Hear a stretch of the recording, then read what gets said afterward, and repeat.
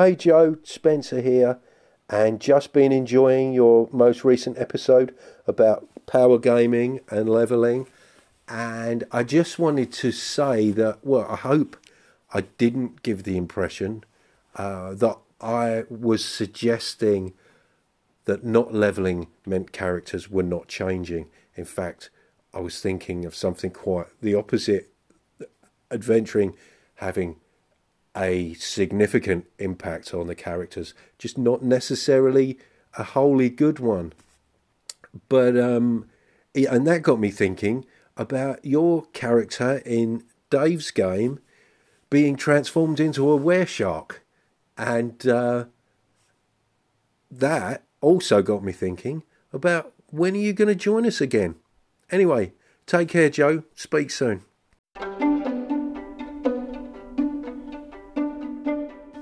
What's up, everybody? Welcome back to another episode of Hindsight Lists, the occasional podcast where I talk about life, role-playing games, or whatever else might be running around inside of my skull. But mostly role-playing games, I promise.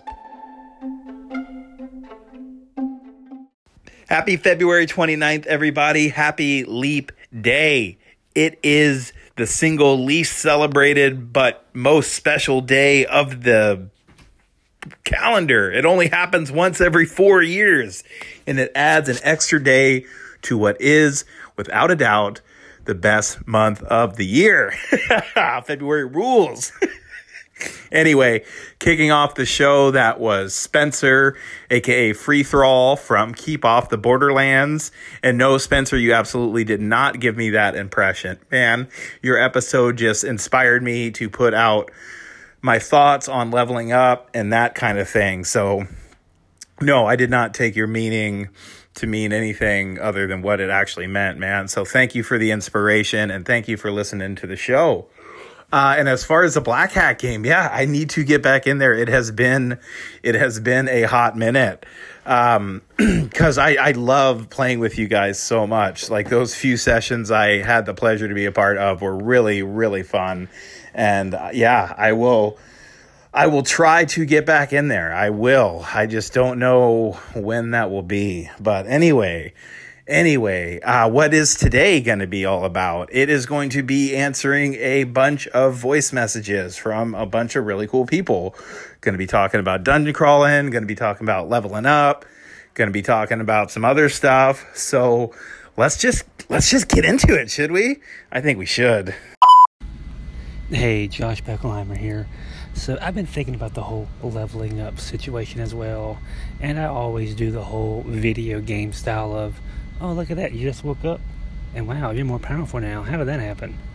I mean, it's so funny. It's a role-playing game. We do role-playing stuff, but when it comes to leveling up, it's like, let's break the game really fast. Okay, cool. Everyone's got this now, this and this and this. And I kind of want to do more role-playing with the leveling up. Even if it's just kind of slightly hand-waved, where you finish an adventure or whatever you're doing and everyone has enough experience to level up. Now you say, okay, so we're going to be in this town for about 2 weeks. What is everyone doing in these 2 weeks? And then you can kind of describe what everyone's doing, and it's more like a role-playing. And in those 2 weeks, they got the proper training to learn the new spells, to hit better, whatever it is. Hey, Josh Beckelheimer, one more thing on leveling. And I know you mentioned how leveling is important because you feel like you'll get bored, even if the game systems you are leveling, but you're just not getting really anything except maybe some more hit points or whatever. But I'm curious on what your thoughts are on sci-fi games, especially sci-fi games that follow more like Star Trek does. They're not really advancing in levels. They're pretty much the same when they got out of the academy, and they're the same characters, but they gain more information. But I guess you could gain more equipment, alien equipment, upgrades to the ship, but as a general character, they don't really change. So I'm curious how you feel about like a sci-fi game. Hey, what's up, Josh, dude? Thanks for calling, man. That was Josh of JB Publishing Podcast. Dude, I appreciate the call in. And yeah, I like your idea of hand waving it a little bit, because like I was saying, I do want to do more with it, but I'm afraid that might get tedious after a while. And so I do like the idea of, at the end, like when they do level up, giving them a little bit of downtime and just saying, what do you do to level up? Like, I think that's a good compromise. So thanks for that, man. I really appreciate it. And, as far as sci-fi games go, I've never really played one. Like, I've never really played one. I'm not all that super interested even in playing one. I mean, I guess I would. It's just not my favorite genre by any stretch of the imagination. So I don't know. I would think, though, that if that alien equipment and, upgrades to the ship and stuff, if that added some different mechanical aspects to the game, I think that could keep people more involved. But, our next caller, Andy, he's got some stuff to say about leveling up in a sci-fi game too. So let's hear what he's got to say, and then I'll get back to this. Topic 2, leveling up. Very interesting topic. I know that there is a bit of a schism in our community between those that think it's essential and those that don't think it's really important at all. And in its purest sense of role-playing, no, you shouldn't need to level up. You can make your character whatever you want it to be, and it can change. And why do you need mechanics to do that? But there is that dopamine thing, that little hit every time you get a little bit of extra power or a new ability. It does keep us coming back. There's some very well-researched psychology around this. And there's nothing wrong with playing into that. We're playing a game after all. So let's reward our players in the way that games reward us.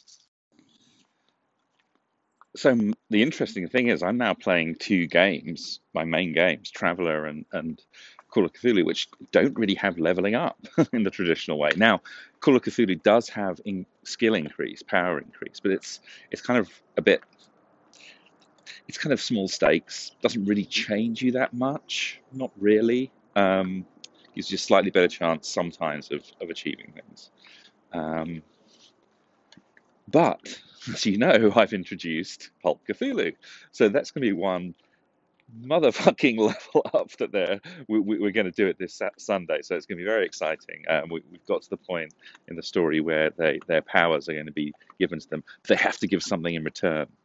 There's a sort of devil's bargain for them to become these pulp heroes. So at some point you'll hear that episode. It should be fun. But Traveller, now that is a whole other kettle of Ujima-flip. There is really no leveling up in that. And to increase your skills, I don't really know the rules fully, but it's extremely long-winded and hard. And, it's been months training and paying for stuff and God knows what. I think you level up through equipment, actually, in Traveller, but it's very vaguely defined. But my players, we've only been playing like 3 sessions. They're already starting to get a bit antsy about how they're going to get more powerful. So we're right now discussing that. It's really quite fascinating. I think that they need it. This particular group of players absolutely need it.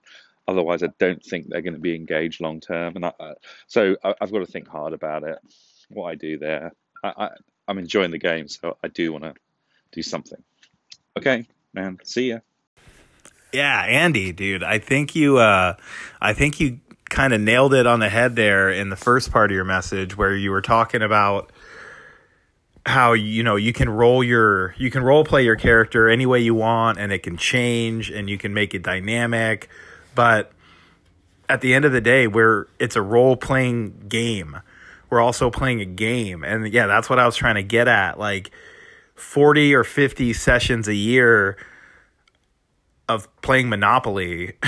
That would get really boring because you just do the same thing over and over and over again. And yeah, you can have your whole headcanon that you want about the game of Monopoly, but at the end of the day, the mechanics are a part of it. The mechanisms are a part of it. So Yeah, I think you need, and like with Cthulhu, like you mentioned, you do get a little bit of a chance. You can boost up, your percentage to do stuff can go up, for your skills can increase. You can also like learn new spells. So I think Cthulhu has enough oomph to it to keep if you can keep the same character alive. That's a different story altogether. But yeah, I think there's enough there to keep, like you were talking about, keep that dopamine hit coming. Like you get, a couple percentage points better, and then a few more, then a few more. And so, yeah, I think that's there. And like I was saying to Josh, as far as the sci-fi stuff goes, man, I don't think I'm that into it. And like what you're saying with Traveler, and kind of Josh was getting at with Star Trek, like you don't really level up at all. And I just see myself getting incredibly bored after, months of play. And I'm not talking about right away. I would love to play one shots, short little campaigns, stuff like that. But a long ongoing campaign, I just think I'd get bored. But I am super excited for your Pulp Cthulhu campaign to kick off. I can't wait for that episode to drop.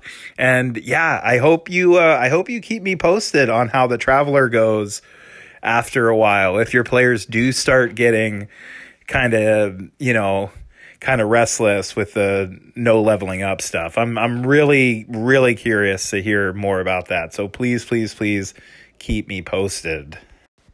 And rounding out this discussion of leveling up, we got Jason of Nerds RPG Variety Cast. Take it away, Jason. Hey Joe, Jason here from the Nerds RPG Variety Cast, as you so correctly know. Yeah, I pretty much agree with you on leveling. I think, because even in games like Barbarians Lemuria, or, other ones are kind of levelist, like, say, Call of Cthulhu or Traveler, there are ways to better yourself. There are ways to increase skills. There are ways to get better. So, I agree having that goal's there. The only time maybe would be like a superhero game, and even in superhero games, usually they have ways for characters to improve themselves. They can get points, and they can better their abilities, or they can buy gadgets, or they can, maybe just get karma points to make their rolls better or something. But I think every game has some way for the characters mechanically do a little bit better as they go on. Although I think the not leveling up, it really depends on the system. But I think there should be some kind of character growth. So, talk to you later. What's up, Jason? I think it's awesome that you mentioned both Traveler and Call of Cthulhu. That's just, I love the Anchor Hive Mind sometime. That's fantastic. But yeah, you pretty much nailed it, man. You said everything more eloquently than I've said it. So thank you for basically summing up my points. I really appreciate that, dude. Awesome, man. Absolutely awesome. Anyway, last week Jason called in with some UK colloquialisms that Spike Pit had neglected to mention. So Jason's talked about taking a piss and taking the piss. And so now we have someone from the UK to call and talk about that. So John, what's up, dude? Hey Joe, it's John here from the Red Dice Diaries. Just wanted to call in with maybe a little bit of a correction for Jason's recent call in to your podcast, where he was talking about the difference between, taking the piss, basically, where he's talking about the various ways in which that can be used. Now, I don't know about elsewhere, but certainly in the UK, if you say taking a piss, it still means you're going to the bathroom to relieve yourself. Quite possibly, you're going to pop into the tub and record a podcast episode afterwards. Who knows? But you're heading to the bathroom. Now, if you're taking the piss, that means you are taking the mick, you are having fun at someone's expense, or you're just joshing around with someone, depending on the context in which the piss taking is occurring. Anyway, going to drop you another message, dude, so I'll catch you in a bit. The other thing I was going to call in about is partly related to Liren's call in, and also your last episode where you were saying min-maxing seems to be an insult, and yet optimization isn't, and you were sort of musing on why that is. And I think, to be honest, the difference, there's no mechanical difference, I think you're absolutely right with that. The difference is with the intent of the person using the term. It's the difference between, I don't know, take the word fuck for instance. If I stub my toe on the door frame and go, oh fuck, that's a hell of a different sentence than if I'm using that word to insult someone or to have a go at someone. So I think that's really all it is. It's how those terms are used rather than anything inherent in the terms themselves. So I guess I'm agreeing with you as well. That's just my tuppence for the day. Take it easy, dude. Sorry, dude, I know I said that was it with the last message, but I'd no sooner clicked on finish recording than I thought of something else. I think, as I was saying, I think the difference between power gaming and min-maxing is intent and the use of the terms. But I think sometimes, to be honest, we spend so much time dissecting these terms and analysing them that we sort of lose sight a bit of this. And it's the same with everything in role-playing. I think a better question to ask would be, at what point of analysing things does the analysation and the dissection become an end unto itself, and we stop enjoying the game for the fun games they are, and we become more concerned with actually taking them apart piece by piece and examining them under a microscope. But that's just another thought, so I'll take care, dude. I'll catch you soon. John, never apologize for leaving me messages, man. Call in as often or as many times as you want. Me casa as su casa, my friend. But you know what I think is really funny? I'm pretty sure that other than right now, the only time the word fuck has ever been said on my show is by people from or in the UK. I don't think I've ever said it before. So thank you to Andy and thank you to you, John, for dropping F-bombs because I fucking love it. I love it. Anyway, dude. Oh, and also thank you for the corrections on taking a piss and taking the piss and all of it. I'm really becoming quite the Anglophile, man, and it cracks me up. I just spend so much time like listening to folks from the UK and chatting with you all that it just, the vernacular kind of sinks in. It gets into me, and I cannot help it. But dude, you're right.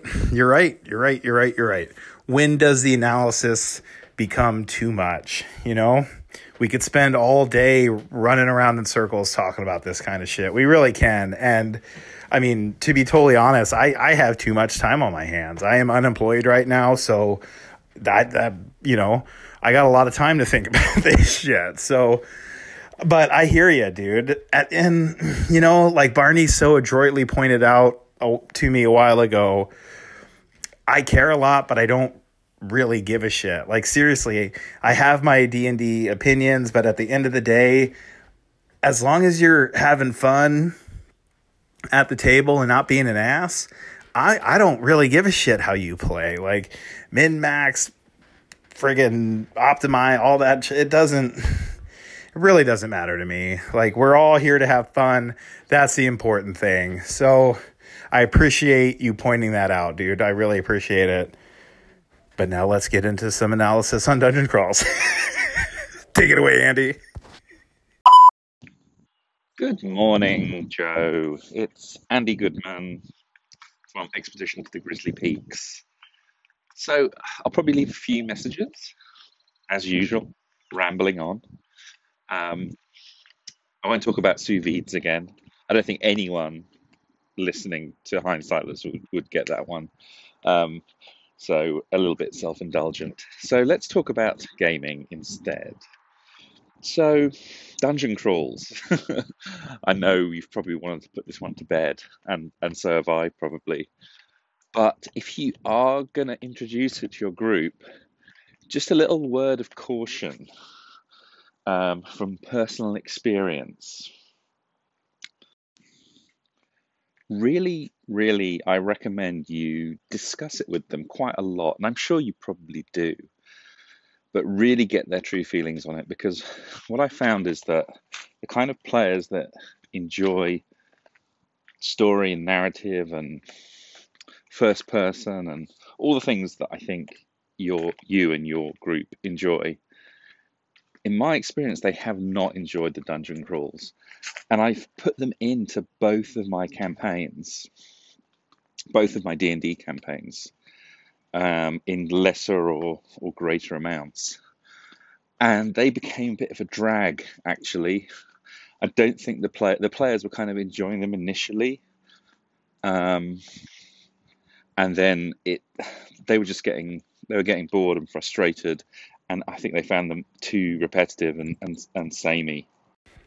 You wound me, sir. I could think of 2 people who might actually get the sous vide reference.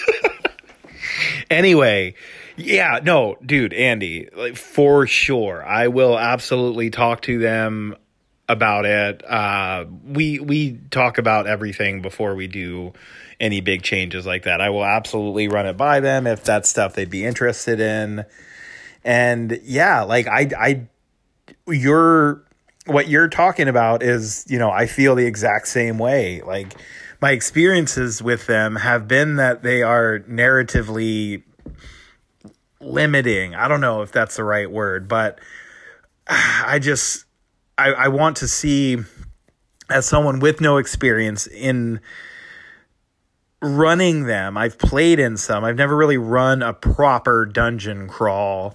I mean, I guess I ran through the Carrion Crown actual play from Pathfinder First Edition. The first book of that is basically a huge dungeon crawl. You're exploring this prison, and we ran through that, and that was okay. It was just long, man. It was long, and the end of the second book of that has this huge mega dungeon with, holy crap. Anyway, that's a different topic altogether.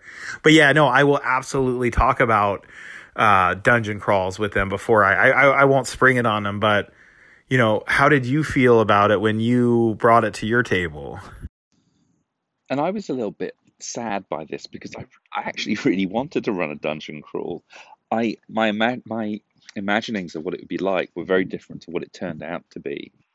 I thought that they would have this other type of play, and it is, of course, a very different type of play, where they would be in this hostile environment and the sense of mystery and exploration, and it would change the mode a bit, and they would be, mapping and things like that, or at least how we do mapping now, by revealing the map rather than drawing the map. But it just didn't fire. It didn't catch fire, and in the end, we went back to what we were doing before, which was scenes and drama and interaction and narrative. Yeah, dude, that is a bummer that it didn't work out. And it might not be for us either. And whether it is or isn't, that's not a value judgment or anything like that. Like, some people aren't into it, some people are. So that I just want to explore it and try and present it in the best light possible. So if it is something we like, we could do more of it, and I can do a better job of actually running it. But I mean, I have the feeling we would go back to the way we normally do things anyway. But yeah, I certainly wouldn't. I mean, mapping and stuff, like, I don't know. Like, that's just the thing. Like, would the players get into it? Maybe. That's just another thing I'll bring up to them. But yeah, no, these are all valid points. I don't know. Just, could you just sum everything up? I mean, what are you trying to say? So all I'm saying is just make sure that you figure out what the agreement is with the players. How long are they going to be down there? Can they leave? Will you make things accessible to them without having to go through every room? Some of it is a little bit metagamey, but I think it's important, if you're going to introduce a new play mode, to really kind of set a contract, if you like, that we are doing something different, and let's see how it goes. But look, what am I to tell you? You've probably run them before, and you know whether your players are going to like them or not. But it was just something that I observed, really. And I absolutely value your observations. Like, we've run them and they haven't loved them, and part of that is because I haven't done a good job of, you know, running a proper dungeon crawl. And to be clear, I have no interest in running a mega dungeon. To me, that's not a thing I would ever do. I'd stick to the 5-room dungeon kind of concept and just kind of go from there. I'd never be a mega dungeon. But dude, Andy, I really appreciate your thoughts. I like just you thinking about it this much. That's awesome, man. So like I said to John, you never need to apologize or worry that you're calling too much or anything, because it's amazing and I super appreciate it. But yeah, folks, let me get out of here.